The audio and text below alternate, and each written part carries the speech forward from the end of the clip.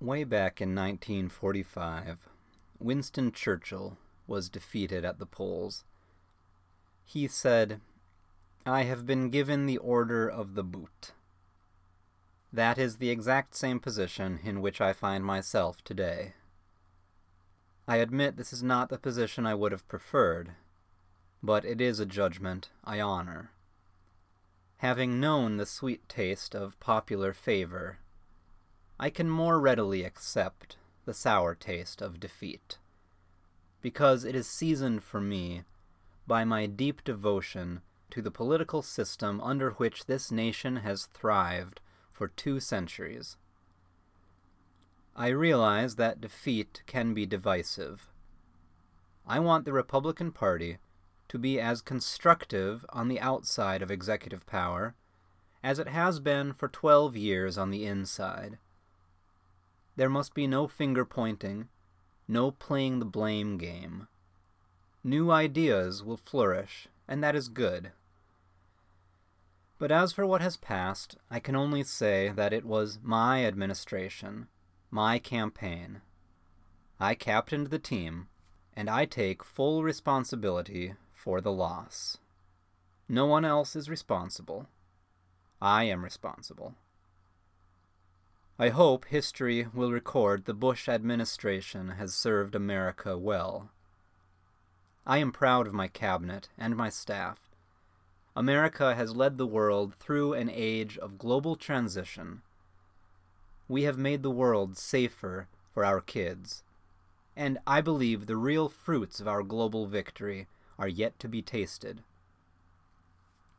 I'm also proud of my campaign team. They put together a tenacious, spirited effort in a difficult year.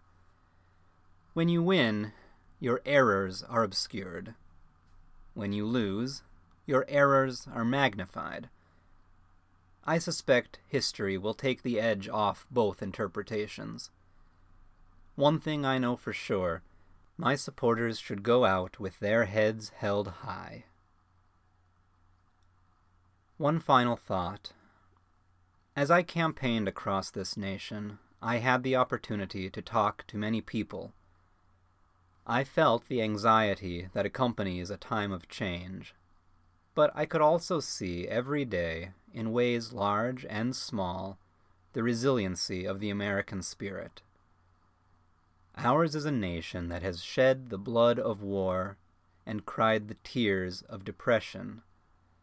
We have stretched the limits of human imagination and have seen the technologically miraculous become almost mundane. Always, always, our advantage has been our spirit, a constant confidence, a sense that in America the only things not yet accomplished are the things that have not yet been tried. President-elect Clinton needs all Americans to unite behind him so he can move our nation forward. But more than that, he will need to draw upon this unique American spirit. There are no magic outside solutions to our problems. The real answers lie within us. We need more than a philosophy of entitlement. We need to all pitch in, lend a hand, and do our part to help forge a brighter future for this country. On January 20th, Barbara and I will head back to Texas. For us, there will be no more elections, no more politics, but we will rededicate ourselves to serving others, because, after all, that is the secret of this unique American spirit. With this spirit, we can realize the golden opportunities before us and make sure that our new day, like every American day, is filled with hope and promise. Thanks for listening, and God bless the United States of America.